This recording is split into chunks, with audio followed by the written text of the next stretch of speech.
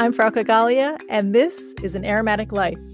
Today I have a very special guest for you. I'm really excited for you to hear this episode. Now, if you've been working in the field of aromatherapy for a long time, you'll definitely be familiar with his work. But I'm going to go out on a limb here and say you might learn some new things about him too. Now, if you're new to aromatherapy or you've been working with essential oils for a little while, this could be a chance for you to learn lots of new things, which is always great, right? So today I'd like to introduce you to Gabriel Mauger. Gabriel first studied natural medicine in 1978, initially training in shiatsu therapy.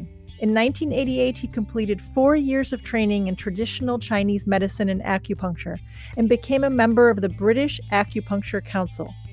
Gabriel has completed courses in scientific aromatherapy with Pierre Franchomme and Dr. Daniel Piu-Noel and with the Natural Oils Research Association. In his private practice, Gabriel specializes in the therapeutic use of essential oils, herbal medicines, and aromatic acupressure. In 1990, Gabriel founded the Register of Qualified Aromatherapists and was the first chairman of the UK Aromatherapy Organizations Council, also known as the AOC. In 2002, he was instrumental in the formation of the International Federation of Professional Aromatherapists, the IFPA, which has 2,000 members worldwide, and he's currently serving as its chairman. Gabriel has given lecture presentations at numerous international conferences. He's contributed articles to leading aromatherapy natural health journals, and he's given seminars in Japan, Korea, China, Hong Kong, Australia, Ireland, Mexico, and Brazil.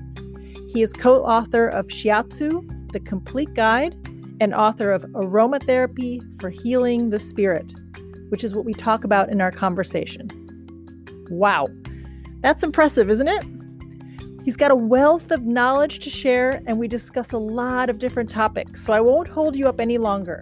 Just make sure you listen all the way to the end because you're going to get some interesting insights into the personal side of the man. All right, sit back, relax, and enjoy my conversation with Gabriel Mauger. Well, Gabriel, I'm so happy to have you here today. I've been a huge fan for a long time, and I really appreciate you taking the time out of your busy schedule to speak with me today. This podcast is all about living an aromatic life and appreciating your sense of smell from lots of different angles. So I know everybody listening is going to be very interested in hearing your perspective on the subject. But I'm going to be honest with you, many people listening may not be familiar with you because I've got a really diverse audience. Of course, I think anyone who's an aromatherapist or an avid student of essential oils will know you, of course. But for the benefit of others, I'd love for you to take just a few minutes to give listeners an understanding of your incredible comprehensive resume. I'll tell you what I know. I understand that you're trained in shiatsu therapy and oriental medicine, having trained in both traditional Chinese medicine and acupuncture. You're also an herbalist and clinical aromatherapist. So what am I missing? Please tell us a little about yourself, where you're from, where you live now, and how all of these different disciplines thread themselves together. Okay, thank you, Frauke. Well, first, I just want to say thank you very much for inviting me to your podcast, which I think your themes indicate that it holds great promise, I think, for the future. And so it's a lovely opportunity. Thank you. Professionally, that kind of encapsulates my background in terms of the disciplines and therapies that I've explored and qualified in over the years. Well, I grew up actually, from the ages of 5 to 15 on the east coast of the US in Maryland, just outside Washington, DC, because my dad got a job there as a research cancer scientist. And I think that had a big impression on me because it's a very deciduous environment. You know, we lived near a creek, Rock Creek, which is a famous, you probably know. So actually a national park that extends all the way from suburban Maryland into downtown Washington, D.C. And I think growing up in that kind of really, you know, the greenness of the environment, the trees, that sort of lushness, which in summer is this, like, you know, it's just overwhelming feeling of being connected to nature. And I think that stayed with me, and probably is, when I think about it now, is probably one reason why I'm really drawn to a lot of, although I love all the natural fragrances and essential oils, I think that possibly those with a particular kind of green coniferous, you know, the leafy, the sylvian quality of aroma is kind of very deep within me. Oh yeah. Anyway, and 15, I came back with my family, and went to school in Cambridge and then to university in Bristol, where I studied literature, English literature. And so that actually, that's come out, that kind of aspect of me, if you like, is something that is nice, because I've been able to bring it into my current writing work at the moment, which is integrating within a book where I'm looking at the effects of essential oils on hydrosols on the mind and the soul. And it's integrating what I've referred to, and I've done several over the years, called aromatic sonnets. And I actually now referring to them as scented plant sonnets. And they're in a classical Shakespearean sonnet form, and they're not so much, if you like, kind of lyrical, personal evocations. They're in that way, you know, they're actually each one, or, you know, in fact, each stanza encapsulates some key points about the traditional symbolism of that aromatic plant. Oh, nice.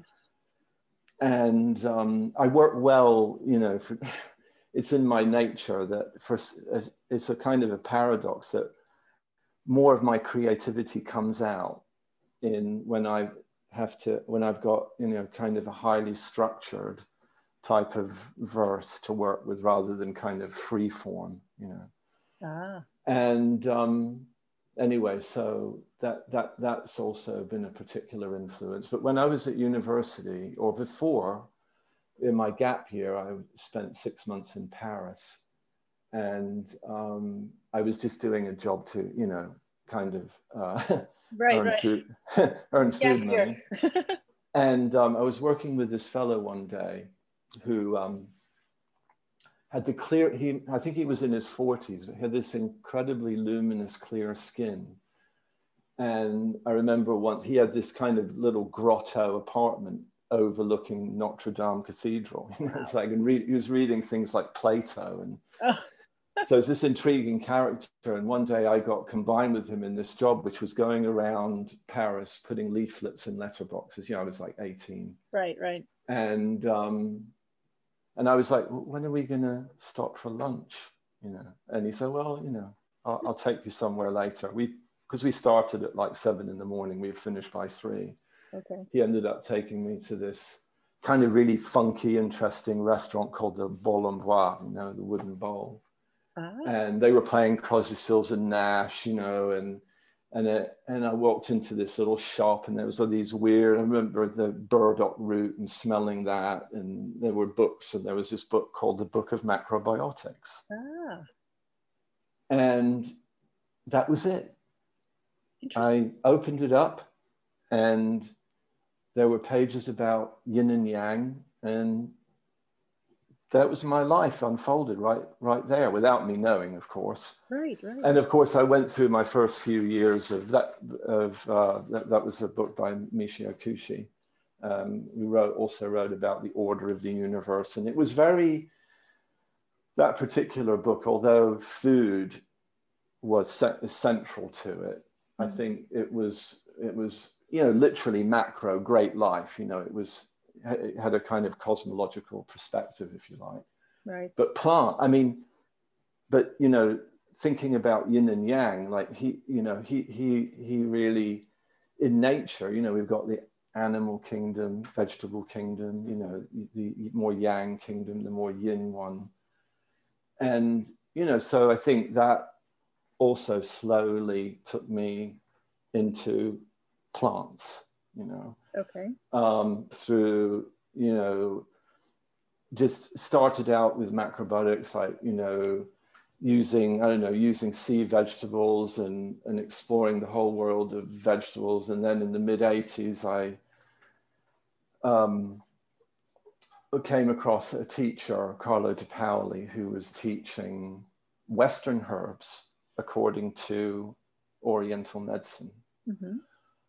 And I'd already, done my shiatsu training by then. So, I was going further into working with Oriental medicine. And this was an opportunity to connect it to, the plants that grow in our European and North American environment, rosemary, sage, thyme, and understanding them according to the therapeutics of, traditional Chinese medicine. And then it was one small step in a way, or actually even part of the course, virtually the one that I did in 1985, although it wasn't per se an aromatherapy course. The essential oils obviously came in there. And so that's how I, got focused in particular on aromatic plants and essential oils. So that was sort of my journey into aromatherapy. And then you became a clinical aromatherapist, is that right? Yeah, it's funny, the term clinical aromatherapy. Yeah. It really, that particular way, that particular term, I think, was initially perhaps in the 80s, 90s in particular, was mainly a way of distinguishing between a more kind of superficial kind of, it was to emphasize the fact that you're treating clinical conditions. Got it. And which of course, that was part of my private practice as a licensed acupuncturist, which I finished that training in 1987. Okay. And integrated Western herbs and essential oils therapeutics as part of my private practice with, and treating patients with, a wide variety of diseases and disharmonies. So in that sense, that's, that was reflected in the term clinical aromatherapy. It's just that my work, for example, especially with Rhiannon Lewis, and as associate editor of the International Journal of Clinical Aromatherapy, and helping promote a particular conference based at Royal Marsden Hospital in London, which is specifically more for aromatherapists who are working in a clinical environment, in other words, a hospital type of environment. Yeah. So the term has got used in different contexts by, if you like, different people, and my own way of applying it has evolved. But people still use it to emphasize the fact that they're treating clinical conditions. But from another point of view, it also refers to the kind of aromatherapy, which is in a way exclusive to hospital environments. Yeah, there's also, I mean, in a way, you could say that in general terms, there's, clinical is a polarity on one hand with holistic on the other. Okay. Yeah. But I think, though, that I guess in a way for me, it's about bringing those two together. And I mean, there's a well-known journal in the US, the Internet. I always forget whether holistic or clinical comes first, but I think it's the International Journal of Holistic Clinical Aromatherapy, and I think that's a good thing for aromatherapists to aspire to. Right. And in fact, I think it in a way encapsulates what some of the key pioneers and founders like Jean Valnet, Dr. Valnet, and especially Marguerite Maury, really, how they envisioned aromatherapy as being a blend of holism and science and chemistry and, if you like, energetics. Right. It's such a vast field, isn't it? Yeah, I mean, and I think that, I think you mentioned in our correspondence how smell is often neglected on the other hand, and I think one of the benefits and if you like, missions of, in a way, not just particular aromatherapy, but, essential oil awareness as a whole, is to help restore that gap that is, as you know, is a result of our modern environment where there's so much emphasis on the visual. I mean, in particularly now, I mean, if you think since last March with our lockdowns in various countries and our reliance on the screen. Yes. I think in a way more than ever, there's an emphasis of the senses on the visual and auditory. Yes. And, smell keeps us connected to nature. It keeps us connected to the natural world, and something that is very central to my understanding of how fragrance is understood in terms of Oriental medicine in particular. We say that it's the smell is the sense of what we call in TCM, the bodily soul, the Po, which is housed by the lungs. And it's really, it sounds quite, sort of complex, but actually the bodily soul is just it's your body consciousness, your body awareness. And in that way, it also relates to your instinctive being. In fact, another name for it is the animal soul. And as opposed to the reason the term bodily soul is used, it's used to distinguish it from the ethereal soul, which is connected to the liver. And the ethereal aspect of your soul is more your imagination, your philosophical soul. You're more yang, if you like, the yang expansive aspect of your soul. Right. Whereas the bodily soul, or Po, is that yin sensory. In fact, it's all the senses, but despite being all the senses, all five senses, it's smell, which is most central to this idea of the bodily soul housed in the lungs. And I think that, that's, in modern life tends to distract us from that experience into, our other senses and our other aspects of our consciousness. I wanted to actually just ask you, you've been in the field of aromatherapy for a long time now. And we're going to get into your book that you wrote, I think 25 years ago, you said. Yeah. But we'll get into that. But just broadly speaking, I'd love for us to just have a few minutes of conversation about how this field of aromatherapy has changed over the years and where we are today. You touched on this aspect of our sense of smell. I think that's, I haven't been doing aromatherapy as long as you have, obviously, but that's what I noticed when I got into the field is how much emphasis, and I have to speak from the perspective of the US here because that's where I live, but how much emphasis is on the essential oils and how little emphasis there is on the person. And that's kind of where I'm trying to switch it is. Well, in a way that's always been there. Okay.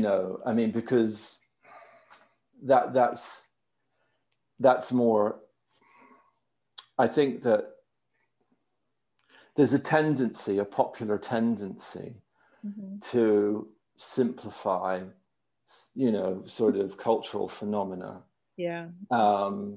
It's funny because as you say that, yeah, I can tell you some of the key, and actually I would say admit profound ways that aromatherapy has changed since, say, 1985, okay, when, I became, or started working with essential oils and so forth. But on the other hand, I kind of feel, when I think about it from my own experience, in some ways, I sort of feel like I've been in my own sort of professional cocoon because, I've known Robert Tisserand since 1980 and Shirley Price and some of the other, well-known people and I would say that our passion and understanding and commitment, the way we work with aromatherapy, has actually been pretty consistent, so the changes I've seen are in a way more kind of external ones, in the rest of the world, I would say that for me, well, it's trying to speak primarily for me, right. But in that context, I think that one good thing, what is for me tremendously exciting, okay, I would say that in particular over the last decade or two, but especially like gathering momentum even over the last 5 years, okay, is the degree of new research that you can access on PubMed. It's called PubMed, if the listeners aren't aware of it. Yeah. You can do searches and, that's immensely useful. And because actually, I think if you really are truly interested in the energetics, if you like, of essential oils, the TCM energetics or the Ayurvedic energetics, or the energetics based on traditional Greek medicine, okay? Yeah. That actually makes you more interested in the research evidence for efficacy and safety of essential oils. And a lot more of that has come online, in the last few years and decade and so forth, right. With a lot of access even to free papers, which 10 or 20 years ago were like a little bit like gold dust, to have access to that. Right, everything's behind closed doors. Yeah. So things have opened up on that level. Of course, we all know that, especially since around the late 90s, there became, a wave of interest from, the multi-level marketing industry, as we know, and they picked up on essential oils. I think in a way, as a way, well, for me, it looked very much, that there was more interest in the profit that can be made rather than a real commitment to essential oil therapeutics as, as a transformational healing art. Right. And I say that because the vast majority of interest, and, of course there are exceptions, but the vast majority of interest coming within that arena I've not seen very much concern about education. Or even, to be honest with you, even really taking account of fundamentals, concerning safety in particular in terms of, methodologies of application, neat application,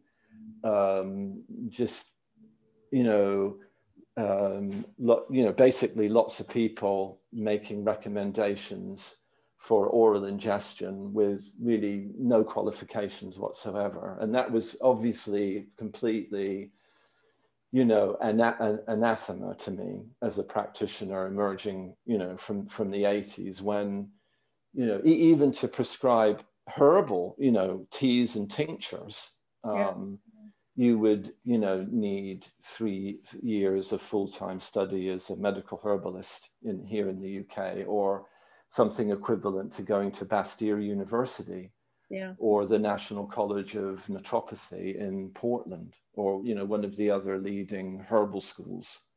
And that's just for teas and herbal teas and you know, aqueous extracts, let alone distilled essential oils, which are, you know, far more concentrated and have quite powerful pharmacological actions. And we've seen the result of that. You know, we've seen abreactions, we've seen side effects, we've seen allergies, we've seen rashes, we've seen them online. I've seen photos of them. We have databases of injuries. So that is something that has changed since, if I go back to sort of 85, 90 to 95. So in that way, the commercialization, the exploitation, sadly, in the interest of profit, and based on a model where the 1% only really profit. A very small percentage at the top. And I kind of see it, or even that model, as, you know, in some ways mirrors society as a whole, sadly. But as I say, you know, coming back to the positive, for me personally, it's, you know, I've been in the communities that I engage with, and it's a global community. You know, we have a global community of holistic aromatherapists, in particular in this country, USA, Japan, Korea, Taiwan, Australia, New Zealand, Ireland, South Africa, you know, Brazil, Mexico. And, you know, I'm very connected, and that's, I know a lot of people, you know, I'm aware of a lot of the, you know, drawbacks of social media, but on the other hand, you know, Facebook does actually help keep me connected, and I can share lots of ideas about natural fragrance and essential oils with friends from all over the world. Mom deserves the best, and there's no better place to shop for Mother's Day than Whole Foods Market. They're your destination for unbeatable savings, from premium gifts to show-stopping flowers and irresistible desserts. Start by saving 33% with Prime on all body care and candles. Then get a 15-stem bunch of tulips for just $9.99 each with Prime. Round out Mom's menu with festive rosé, irresistible berry chantilly cake, and more special treats. Come celebrate Mother's Day at Whole Foods Market. So let's get into a little bit, like, I just want to use as an anchor your book, right? Aromatherapy for Healing the Spirit, Restoring Emotional and Mental Balance with Essential Oils. Written 25 years ago, and I know you're going to say I've updated my thinking a little bit since that time, but just using that as an anchor, because it's a beautiful book. Thank you so much for writing. Thank you. Right here, I've earmarked so much of it and highlighted and so much I use it all the time. So yes, it's a ragged little thing now, but it's thanks. But I wanted to just talk about different subjects within the book, and maybe you can give us your updated you know, thoughts on it. But let's start with the concept of mind and body, because I love that, this holistic approach, right? So you say in the introduction of your book that much of the wisdom of Oriental medicine lies in the appreciation of the fact that there's a connection between the spiritual and the material, and that this can be applied equally to aromatherapy and to the use of essential oils. And I love what you have. I think it's in the introduction of your book. What better way to influence the mind and spirit than through a physical medium that captures with such evocative power the very essence of nature? That's beautifully said. So can you explain how essential oils can be such a psychological and spiritual source of healing for us? It's funny because with the notes you sent me in advance, I'd actually completely forgotten that I'd written that. So it was interesting to read again. I might contact the author if he doesn't mind me using it sometimes. So that sounds a bit arrogant though, doesn't it? Anyway. Well, I think that I think that, you know, with Oriental medicine, we have this, you know, we have a, you know, as well known as centuries old empirical tradition, you know, in other words, it's based on the experience of practitioners over even literally thousands of years, accumulated wisdom and literature. And from that, there is, you know, a system of understanding, theories of understanding, where, you know, there's this relationship between our key aspects of our psychological makeup and our internal organs, our main organs. I mean, you know, an obvious one, I mean, although it would seem almost, you know, like a cliche, the heart Right. would be connected to love. But actually, you know, that is part of the theory of understanding what we refer to, you know, our understanding of the heart, energetically speaking. Right. And what I mean by energetically speaking is that it's through observation and in the treatment of people in practice, you know, in even in a functional way. So basically, a big advance, you know, what the wisdom also similarly with, for example, with Ayurvedic medicine, what traditional Chinese medicine can bring is this really highly refined, sophisticated, interconnected understanding that brings together organ function and key emotional as well as spiritual aspects of ourselves. And that's bound up, you know, with the 5 elements, which is not the only key theory in TCM, because of course there's also yin yang and Right. and an understanding that's built around that. But where the 5 element theory in Chinese medicine is especially useful for understanding psychological disharmonies of the individual.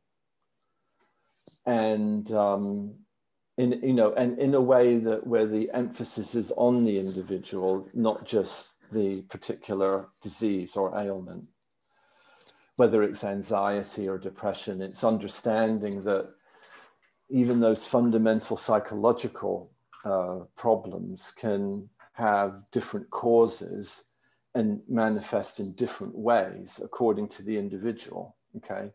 Right. And if you look among the possible range of essential oils that are described as being anxiolytic, you know, good for anxiety or good for depression, you think, oh my gosh, you know, there's so many.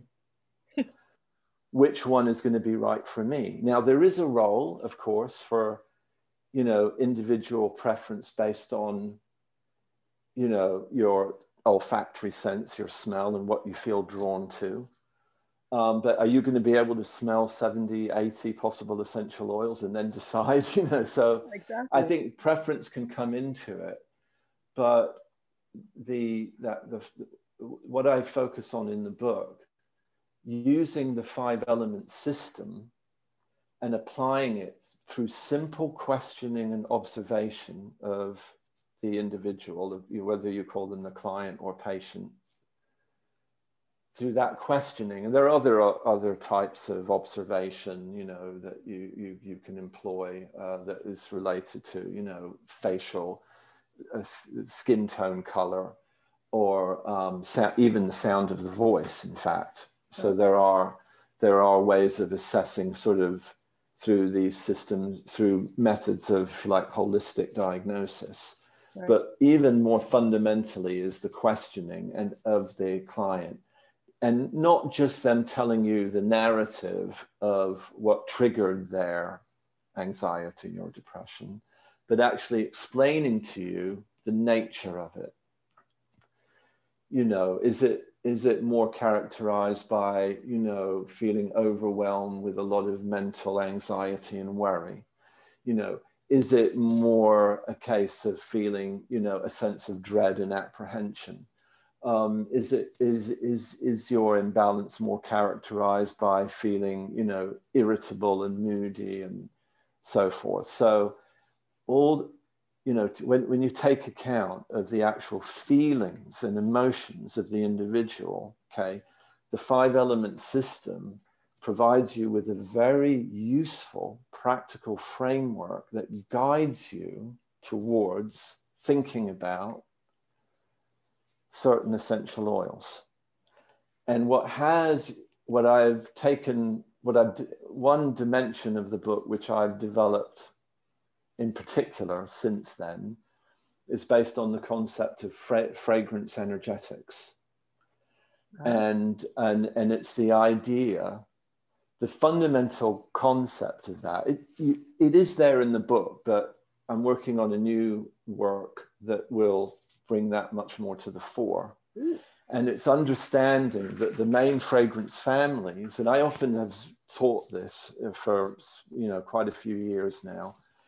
One of the first things I say when I introduce the idea of fragrance energetics is that the goal for me of that class, whether it's a day or a weekend or whatever, is that the participants leave it with the sense that after that, the experience of resinous or fruity fragrance or sweet herbaceous or, you know, or earthy, rooty, spicy, floral. Right. They're actually not just qualities. They're actually actions. They're actual influences. Peter Holmes, who's has been a very big influence on me, who is also coming from the tradition of TCM and is a medical herbalist and is also an author.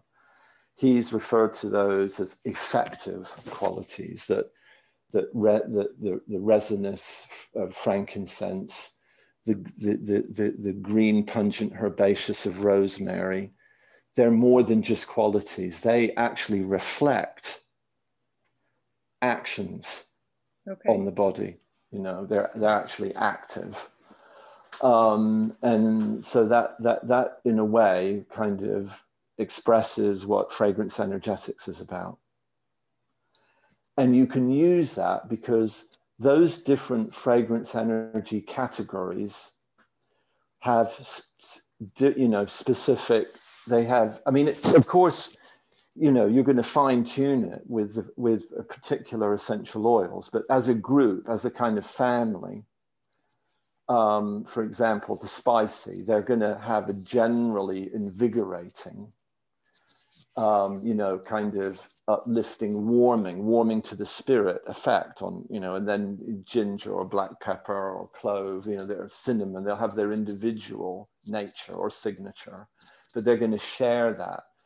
So, and the interesting thing is that this is not really anything new because it's actually inherent in the way that botanical remedies were understood since antiquity, because all the major herbals describe herbs in a similar way, of course, not based on their smell or not based on their odor, but based on their taste. Wow. And so even, you know, but, you know, going back to Galen in ancient Greece and the Renaissance herbalists like John Gerard, if you read, you know, his huge volume where he goes through, you know, hundreds of botanicals used in the 16th century England. I mean, it always starts out by describing the taste, whether it was more bitter, sweet, pungent taste, because they understood intuitively that that reflected its action. Similarly, in the Chinese pharmacopoeia, the way that Chinese herbs are described, the way that ginseng is described as being sweet and bitter, those tastes or taste energies, they reflect specific effects. So describing essential oil energetic actions according to the main fragrance notes is just a translation of something that is inherent in traditional botanical medicine, in all the major systems of traditional medicine. So we just have more of a language for it now. It's always been there. Yeah, well, yeah, it does provide a language, you know, and I mean, just as, I mean, the fragrance families are the language of perfumery. That's right. And, but, you know, the interesting thing is that in terms of essential oil energetics, again, the core key language is, again, we call them, fragrance energies, but, it's very parallel to the fragrance families and perfumery. And of course, the interesting thing as well is that each of those fragrance groups or energies are also, are inseparable from the chemistry of the oils as well, and then in turn from their pharmacological actions. Yeah, all connected. Yeah. Can we talk a minute about yin and yang? Because a lot of listeners might not have a lot of background on Oriental medicine, and just what I understand about yin and yang is, so yin is the material, the substantial, the visible, the solid, and then yang is the immaterial, the non-substantial, the invisible, and dynamic. So can you talk about those two forces a little bit? Actually, you've kind of said it very well, and it's very good, I mean, I think that, you can, what you refer to just then in terms of the substantial nature of yin versus the insubstantial nature of yang, and within the individual, between our physiology and, well, I mean, in terms of anatomy and physiology, for example, the yin is more our physiology, it's our structural and physical makeup, whereas the yang is more like the functioning. Sorry, I've got a bit mixed up there. I'm sorry about that. What I meant was the yin is the anatomy, the yang is the physiology. Sorry about that. Okay. The yin is the anatomy being essentially the body's structural makeup. That is the yin, the substantial. And then in a way, we can see the functioning, but the functional heartbeat, movement of blood and lymph, nervous conductivity, those active aspects of our biology are, they're more the physiology of the body. They're the more yang aspect. So there's a distinction there, but you can really, everything in nature and in the body, really, you can distinguish, between yin and yang. So that, sticking with the body, I mean, if we, we were talking about, the way that essential oils affect us when we absorb them, okay, either through respiratory means, through oral ingestion, via the skin, which is much slower, of course. Right. But the effect that they have is on both pharmacological, okay, in other words, it affects our biological functioning. Okay? That's a more yin because it's to do with the body, but they also affect our consciousness, our mood, and our focus, our concentration. Those are more yang. So, that's another, so wherever you look within ourselves, but even in nature, of course, between day and night, summer, winter, it's just that inherent polarity of,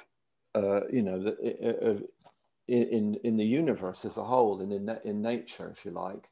But obviously, teaching about essential oils as I do, I tend to obviously concentrate on how yin and yang work in terms of our health and well-being. And actually, on looking at the more like subtle aspects of essential oils when I refer to, you know, their effect as the effect on the mind and also their more subtle effect. Even in the Western tradition, you can distinguish between soul and spirit. A lot of people kind of see those two terms as interchangeable, but actually the soul is a more yin aspect because it's more connected to our feelings,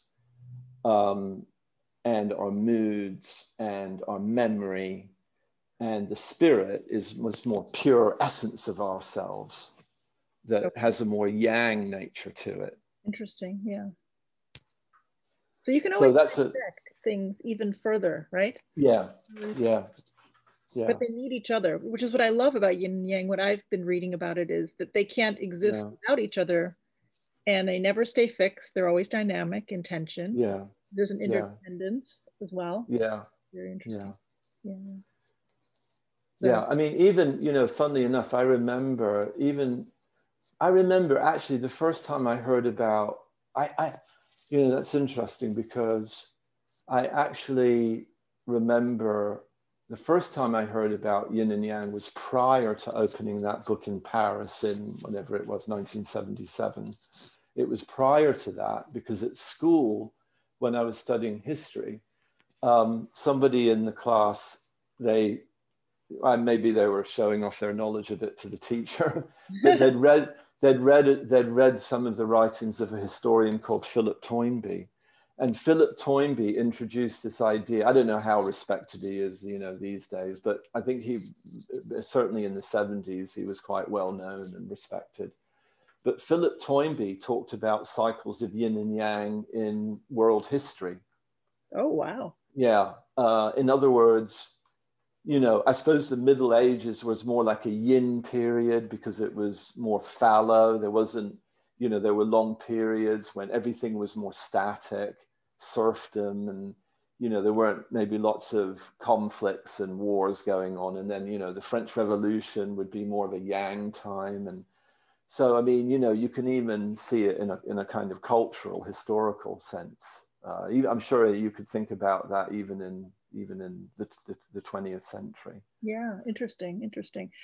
I would say that, you know, the pandemic has really made us extremely yin, you know, because yang is about going out, exploring, you know, and you know, in a kind of simplistic way. You can kind of see it in different points of view, but we've definitely, by retreating, you know, as we've had to do,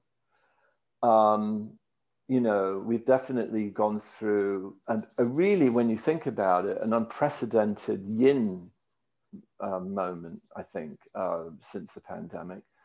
But the thing that I've reflected on is that, you know, there's even the people, even in the people in charge of the health policy at the UN and so forth, have written about the dangers inherent in the way that we are encroaching upon wilderness and, you know, deforestation and the wild habitats of these animals that are you know, carry the virus naturally have been reduced. And so we've reduced their, you know, habitat.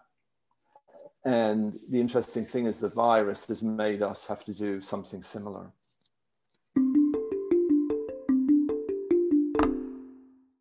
So let me ask you then for yin and yang, and maybe this doesn't apply at all, but just the way I was thinking about it also as it relates to essential oils is, you know, when you pick up an essential oil and you smell it, right? I was thinking the yin aspect is the liquid, right? Certainly it has spirit to it as well. But then when you're smelling it, so I have an immediate response to an oil immediately, right? As most people probably do, depending on my mood or depending on previous experience with it.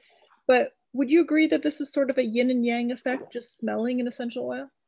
First, I might just say that just to put things in context of botanical remedies, that in the general scheme of things, compared to, you know, and I'm talking about if we to look at essential oils as a form of botanical medicine, okay, compared to, aqueous extracts of, if you taking the plants that we use, we use rosemary, thyme, sage, marjoram, oregano. We're using those in culinary way in cooking. Yes.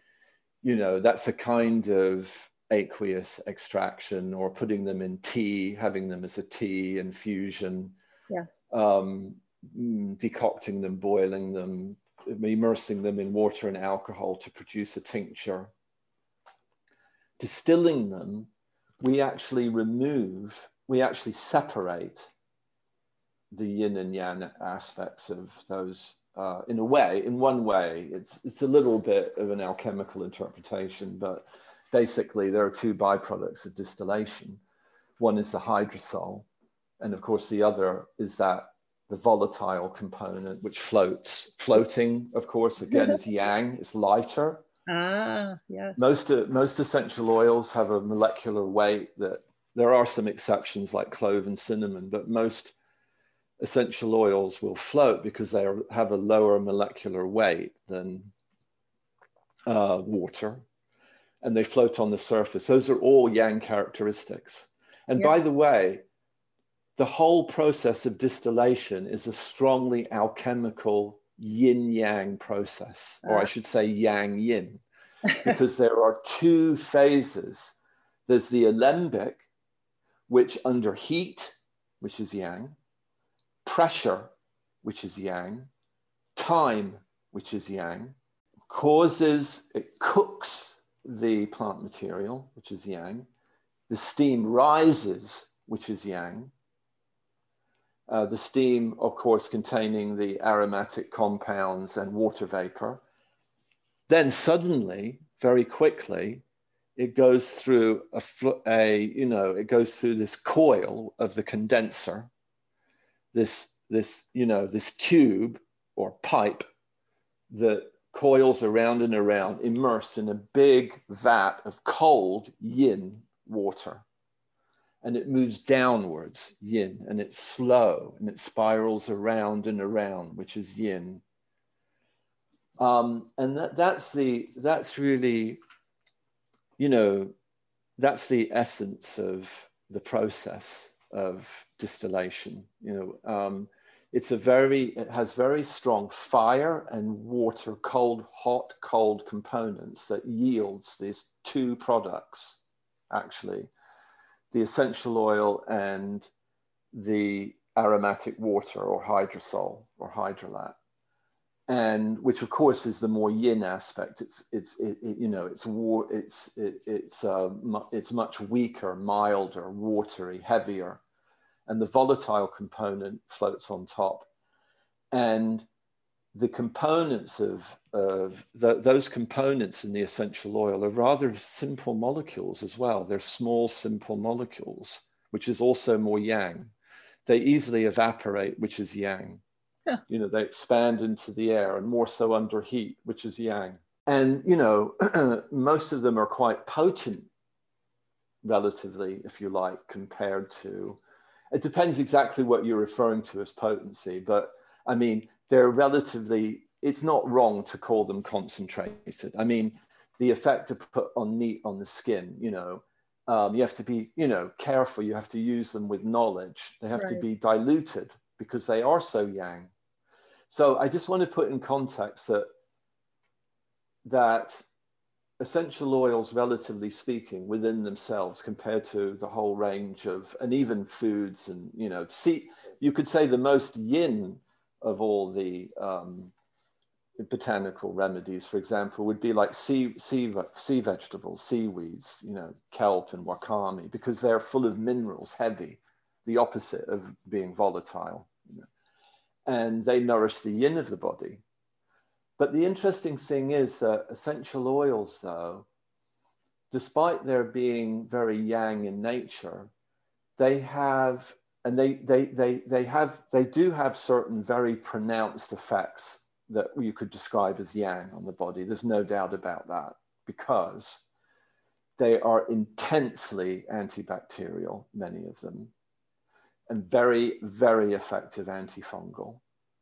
And there's also some evidence to demonstrate that they have an antiviral activity. You know, those defensive aspects are defensiveness and protection are key yang characteristics. And they play the same kind of role in the plant. They defend the plant against bacteria, fungal, and predators. So they have, just as they have that yang function in the plant, you know, they also have a very yang kind of benefit to us, our health as humans. But the interesting thing is that they also have a very exquisite and special, wonderful yin quality, which is the way that they can calm us, the way that they can harmonize the emotions, the way that they can relax us, the way that they can reconnect us to, you know, long lost memories. Their sensualizing quality that can bring us back into our body. And those are very yin kind of qualities. And of course, they resonate in the plant with the fact that essential oils are obviously attractants for the plants to pollinate and reproduce. So, you know, essential oils have very pronounced both yin and yang aspects that reflect, that act on us in these various ways, in a similar way that the plant produces them as secondary metabolites. Secondary in the sense that they're not crucial like producing chlorophyll, but still play an important role for their survival. You know, just to say one last thing about the yin effect of essential oils, okay? You know, I've described the way that they do have this special yin emotional effect, especially the floral oils, obviously, you know, their kind of aphrodisiac sensualizing effect is a good example, as well as their general emotional effects. But of course, they're distinct from many herbs and of course foods, because they don't actually contain any kind of, you know, they don't have vitamins and minerals. They're not nourishing in that way. So when in Chinese medicine, we describe a patient as being deficient in yin, okay, in order to rectify the deficiency of yin, it's quite important. Not just their diet's important, because that's where that's where you get, you know, most of your yin nourishment is yin, and then herbs that are, you know, rich in trace elements and minerals and so forth are important to nourish the yin. And the way that essential oils nourish the yin is not in any physical way. Huh. They nourish the yin of the person in a more, if you like, emotional, energetic way. And when you are deficient in yin, one of the main side effects, if you like, of that is anxiety, actually. Wow. And, you know, we've seen, especially with lavender, something I made a special study of, that, you know, there's research evidence for that, you know, they have a great many benefits for anxiety. And anxiety, interestingly, as I said, in terms of TCM, is one of the most significant symptoms of being deficient in yin, you know. So I just wanted to clarify that's how they benefit the yin in that kind of emotional, subtle way, rather than the physical way that many herbs and foods do.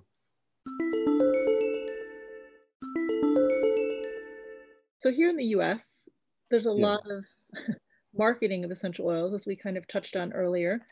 And there's a lot of prescriptive one-size-fits-all kind of essential oils, and it personally irks me a little bit. But it is what it is, because I really feel like everybody connects to an individual essential oil differently. And so I wanted to talk about that a little bit more and get your perspective, especially as people who might be listening are using essential oils and are thinking about, there might be at the beginning of their journey and they're thinking, where do I begin? Where do I start? And I think you did touch on it a little bit in your, in the book, and there's different things you can do. But on a basic level, if you're just new to essential oils and you're trying to figure out what essential oils, if I only had a few to pick out, because you don't need to have 30 essential oils in your home, right? What's a good way for a person to figure out how to connect with an essential oil? Well, I mean, I think, obviously just, I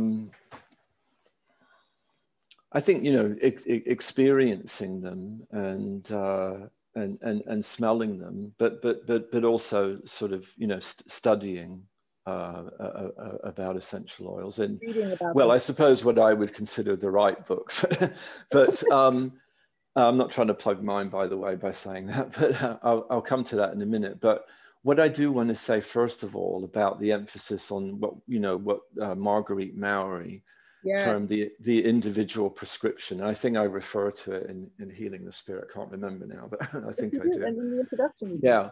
So Marguerite Maury was a French scientist and cosmetologist who was the one who really brought together essential oil therapeutics, especially with massage and with holistic treatment. So in a way, whereas Gattefossé and Valnet were the real, or Gattefossé being, of course, we know that in one way, aromatherapy has ancient roots, but as a modern 20th century phenomenon, you can think of Gattefossé as, being the sort of founder and it being developed by Valnet, a doctor. But, the person who really put an emphasis on what was called the individual, prescription, and taking account of the person's innate makeup and nature. They're constant, what we would call from, a sort of TCM and Ayurvedic viewpoint, their constitution, their individual makeup, which also relates to what the French call the terrain, the sort of landscape or ground of their health. And of course, that's different in different people, and so people, even when people may have the same, particular ailment, it may arise from two different types of constitutional makeup. And so working in that holistic way is not just about deciding what is best for a particular ailment or imbalance, but of course, it's also about, in addition, what is the right essential oil or botanical remedy for that person and their individual constitution and makeup. And that's kind of been intrinsic to the way that I've approached it really since the beginning, and taught many students since about, 87, by using Chinese medicine as a model for assessing a person's individual makeup. So when it comes to selecting the best essential oils that are going to make a difference to that person's health, you take account of their symptoms, you take account if they have, migraine, headache, or eczema, bronchitis, but you also see those problems in the context of their individual constitutional makeup. And TCM, like Ayurveda, they give you a language and a framework to understand that and classify that and make the blend that you formulate for them, not just for their condition, but for their whole being, that's going to really make a difference. Yeah. But, and I mentioned, it's a little bit advanced, but the book by Peter Holmes it's in 2 volumes, for people who really want to, get a grip of this understanding. It's called Aromatica, and it's in 2 volumes. It's by Peter Holmes, Holmes. It's published by Singing Dragon. Now, that's a great book for giving you that understanding, if you like, of what we would call constitutional aromatherapy, for understanding how essential oils, and he gives them really a good range of profiles, and for each profile you really learn not just what it's good for, but what kind of person or people it's good for. So that, I think that study helps. But coming back to your initial point, yeah, I think, the fragrance and that direct experience, and seeing, what you respond to and what makes you feel good and feel more balanced, and what you feel you need, I think definitely work with that. But I guess I'm a great believer in bringing together both, of course. Having that experience together with learning, as an educator, I suppose, is what also sort of excites me. Yeah. No, I'm all for that. Yeah. Here myself, I think you need to find those two. I guess just sometimes people just get frozen and don't know where to start. So yeah, absolutely. Yeah. They're overwhelmed by the amount of information out there, or they're worried that it's the wrong information. I always say, educate yourself, find a school or a program where you can learn more. But in the meantime, if you do want to just get familiar with essential oils, start with the aspect of just smelling them. Yeah, definitely. Yeah, absolutely. Yeah. Well, that direct experience. And sometimes you can go the other way and study them and then forget to use and smell them. So, yes. But again, it's a yin and yang. Right. No. Yeah. There's it's just connecting with it all the time. And then, you can have a whole nother discussion just about nature itself and the benefits of that. Yes. A whole nother conversation, because I think that's really important too. And I think people tend to forget we have, just walk outside, and there's plenty to connect with there as well. So, I really have a feeling, that, I can't prove this, but I really, I was saying earlier when I was talking about the bodily soul, the Po, and how it's connected to the sense of smell and our senses as a whole and our instinctive nature. I really feel like, I know that I couldn't have imagined living in the country as I do now in the 80s. I love London, the cultural input and being able to, and of course I still love London, to visit. Right. But, the more that I followed my path, I could not live in that aerial environment, all the time with the smell of almost wherever you went. I mean, it's better in some American cities because it's more spread out, because I've lived, for example, in suburban Atlanta, and that wasn't too bad at all. But London, has a much more density of traffic and population. And I just feel that now, I don't know what it is, I've got a real passion for nature, and every day I have to go out, and it's an entire sensory experience. Now, I can't prove it, but I almost think that I've spent my, decades now diffusing, smelling, bathing, using essential oils on a daily basis. And I feel that somehow it's really invigorated my bodily soul, my instinctive nature. And I wonder, has that kind of increased my love of nature, that I have to be out there and love nature? But that's just my own feeling. But of course, I know that, many people love nature, and it isn't necessarily connected to aromatherapy, but maybe it is just for me. Yeah, no, I feel the same. And like you said earlier, with COVID having come in the last year, and us not having the chance to connect with others, and outside, but not travel as much.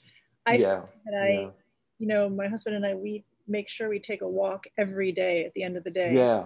And for us, it's a scent walk. I'm always pointing out, oh, look, I'm smelling, somebody's cooking something there, or the eucalyptus trees are it's windy today, so I smell the eucalyptus, and then there's a chocolate factory down the street. So I connect with my sense of smell just on that visceral level. Just absolutely,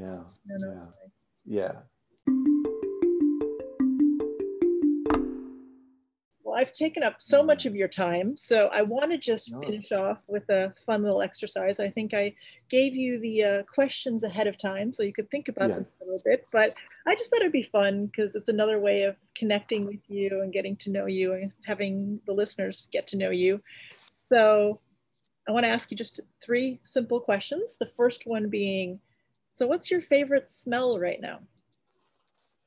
Well, I just had it. I was, in fact, doing some consulting for a company, in fact, in California, and I was very fortunate.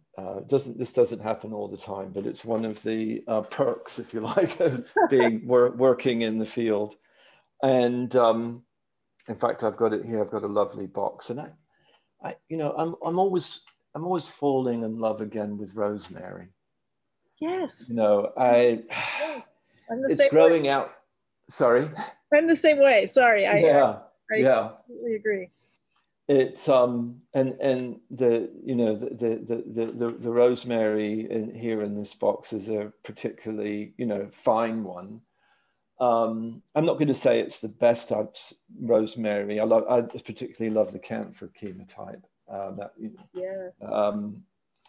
The best that I've ever, but it's actually really lovely, and I can't get enough of it. So it's an essential oil, right? You have it. You're saying it's an essential oil format. Yeah. Sorry. Yeah. It's not the rosemary from the bush or anything like that. No, it's the essential oil. Yeah. But I do have some just growing outside, and I've often photographed it over the years as well, and then pick some and use it in cooking. But since I got this batch of samples, I've just I always like come back. Kind of reminds me of Shakespeare and everything as well in Tudor times. It's just my own little fantasy that the kind of green fragrance energy as well is very balancing and harmonizing, which I like. But of course, it's a very invigorating, rosemary is especially a kind of pungent green. So it's also, quite invigorating and uplifting. And I think maybe particularly because it's winter, something that gives me that kind of fortitude at the moment, probably thinking about it now. Yeah, no, that's good. So, yeah. Very nice, very nice. Yeah. And then do you have a favorite scent memory that you could share? I was thinking about that, and I think that I was really lucky because in 1999, I heard about and I went on a aromatic study tour to South India, organized by, Christopher McMahon. Okay. Yeah. Who recently, who's for many years, his company, I think it's called White Lotus? Yes, White Lotus. Yes. And it was organized with him and Ramakant Haralka, who's a sort of walking encyclopedia of essential oils, and based in Mumbai with it seems to be a series of companies, but his main one is Nishant Aromas. And we started in Chennai and drove through the south and through Madras and sandalwood, but I remember there were lots of amazing aromatic experience. I mean, the whole thing was, in a way, but maybe in particular it was being taken early in the morning before sunrise to the jasmine fields, and then just the whole experience of the sun rising and going out there and not being just not seeing much because it was dark, but being intoxicated with this overwhelming, beautiful, sweet, exquisite fragrance of the jasmine grandiflorum flowers. And that they were described poetically in a lot of Indian verses being like stars in the night, because these white flowers just would glow in the kind of early morning time where it's still dark. And then so just in that whole experience of being there and that was of course the time that they needed picking because it was at sunrise when the local people would come and start picking them, because it was when the fragrance is at its peak. So that whole experience was a really beautiful aromatic one. Wow, for sure. That sounds fine. That sounds wonderful. I hope to have one of those one day. When we can all travel again. Yes. Yeah. Exactly. Yeah. And then the third question, I guess, would be, what would you say are 5 smells that best describe you? Yeah, I was kind of, in a way, I come back. Sorry? That was hard, probably, right? No, yeah, a little bit hard, but fun too, quite fun. Oh, good. Yeah. I think in a way, I think there's definitely an overlap probably between, what I'm drawn to, maybe, is a little bit of a reflection or a mirror of me in a sense. And I already mentioned sort of rosemary in that context. So I think that would be one of them. And typically, because you said 5, of course, I, to some extent can't really, I end up sort of also, this I tend to do, see them from each of those 5 element point of view. Yes.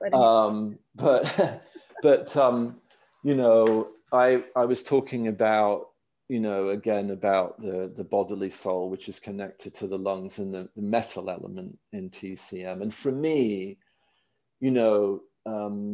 as a genus, I'm cheating here a bit because it's going to cover more than just one oil. Sage, okay. Salvia, is, I don't know, there's something, I really, I've always loved the salvia. I mean, the main one that I have worked with, therapeutically speaking, is the Salvia levandulifolia. Okay. And I've there's also that's some amazing clinical research that's been done on that. And then there's the white sage, the Salvia apiana, which I have that special feeling for the Southwest in particular. That, and then the clary sage, the Salvia scleria as well, I think has really got something magical about it, and so I think the sage kind of reflects that side of me that loves nature, that loves to explore the senses, and beauty in the world. And and also I would say that is excited by things that I feel vitalized by, because it's that metal element, and the sage is it's almost like, along with rosemary, the kind of ginseng of aromatherapy is a tonic. It's a wonderful a chi tonic. And it really connects you with the vitality, in the sense of what we call, what they would refer to as the vital spirit, in sort of 19th century terms, that sense of vital spirit and vitality, I that's something I aspire to. Maybe when I say it's me, I think it's something I need, it really fills me up. So it's the sage. And then, in, of course, my interest in spirituality, meditation, contemplation, the different traditions, frankincense, because, you see it. I think the interesting thing about frankincense is that, it's important, in this sort of the Middle Eastern spiritual cultures of Sufism and Islam, but also, the Western Christianity and the Greek Orthodox, and it's that resonance quality is, many people obviously find that it really, kind of sort of gives them that spiritual inspiration. And so I guess the frankincense in that way, I kind of really identify with as being, you know, reflective of my spirit, or, you know, my kind of, you know, longing for union and yoga, you know, that's that side of me, if you like, which it's so symbolic of, you know, throughout history. And then there's, well, actually, you know, lavender, I think, I love the freshness and the blue freedom, you know, of being on the plateau of Valensole in the south of France. And, you know, I love that fresh morning blue, cool feeling of uplift and carefree insouciance. You know, that's how I relate to lavender. And again, I think that's how I like to be. That's how I like to feel. You know, that it's also at the same time comforting, you know, and it's like a guide, like the torchbearer, which it's the ancient symbolism of lavender related to Hecate, the torchbearer, bringing light into dark where there's darkness, bringing hope. So I think, you know, for me, that lavender, the kind of sweet freshness of lavender, and being in that kind of environment and just carefree, simple, is also, you know, something that I like to, you know, connect with. And and then I guess, you know, also the other one I would say, perhaps, I especially like black spruce, and in kind of also the conifers generally, you know. Yeah. When I say you know, the fir, the Pinus sylvestris, but maybe one of my favorite common ones, and there's a lovely one they sent me in this box I've got as a new one of black, is, you know, black spruce. And because I think that, going back to the beginning where I said that I grew up in Maryland, you know, among these huge trees and that kind of Sylvian experience, that of being in that kind of, you know, really, you know, kind of deciduous environment where you're immersed in those, you know, pine-like fragrances surrounding you. And, you know, I love that because it, you know, it kind of connects me with that sense of inner, you know, of kind of strength and stability and connection with the earth.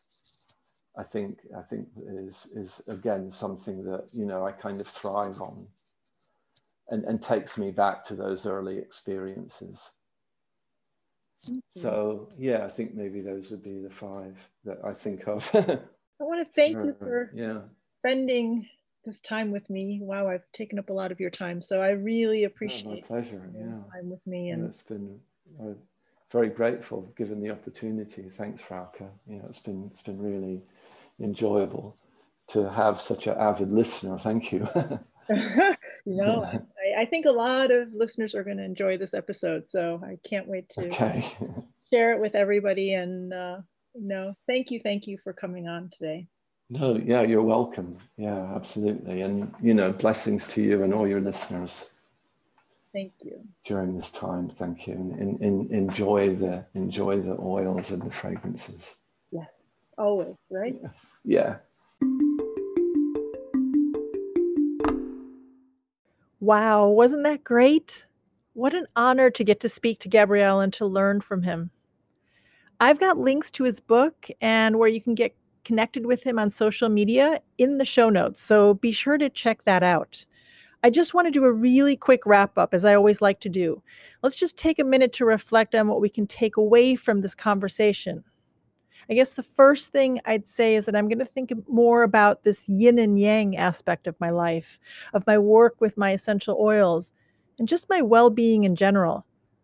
Remember, yin is the material, the substantial, the visible, the solid, while yang is the immaterial and non-substantial. It's the invisible, the dynamic. I love that, this static and dynamic connection.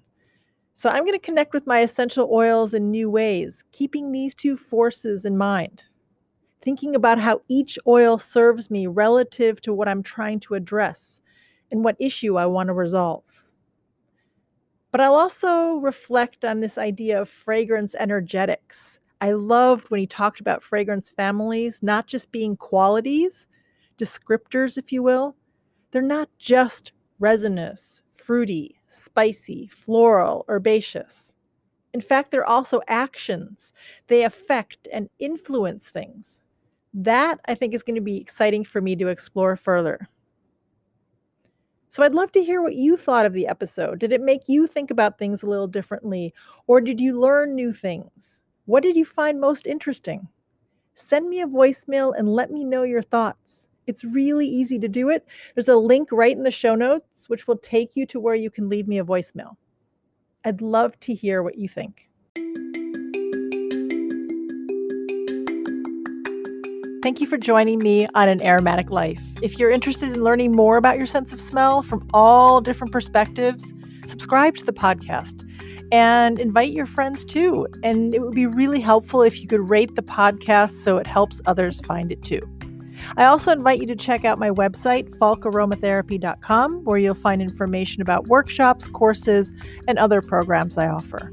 And make sure you grab my free audio training, How to Smell to Be Well, which you can download from my website. Until next time, remember to smell everything and have a wonderful day.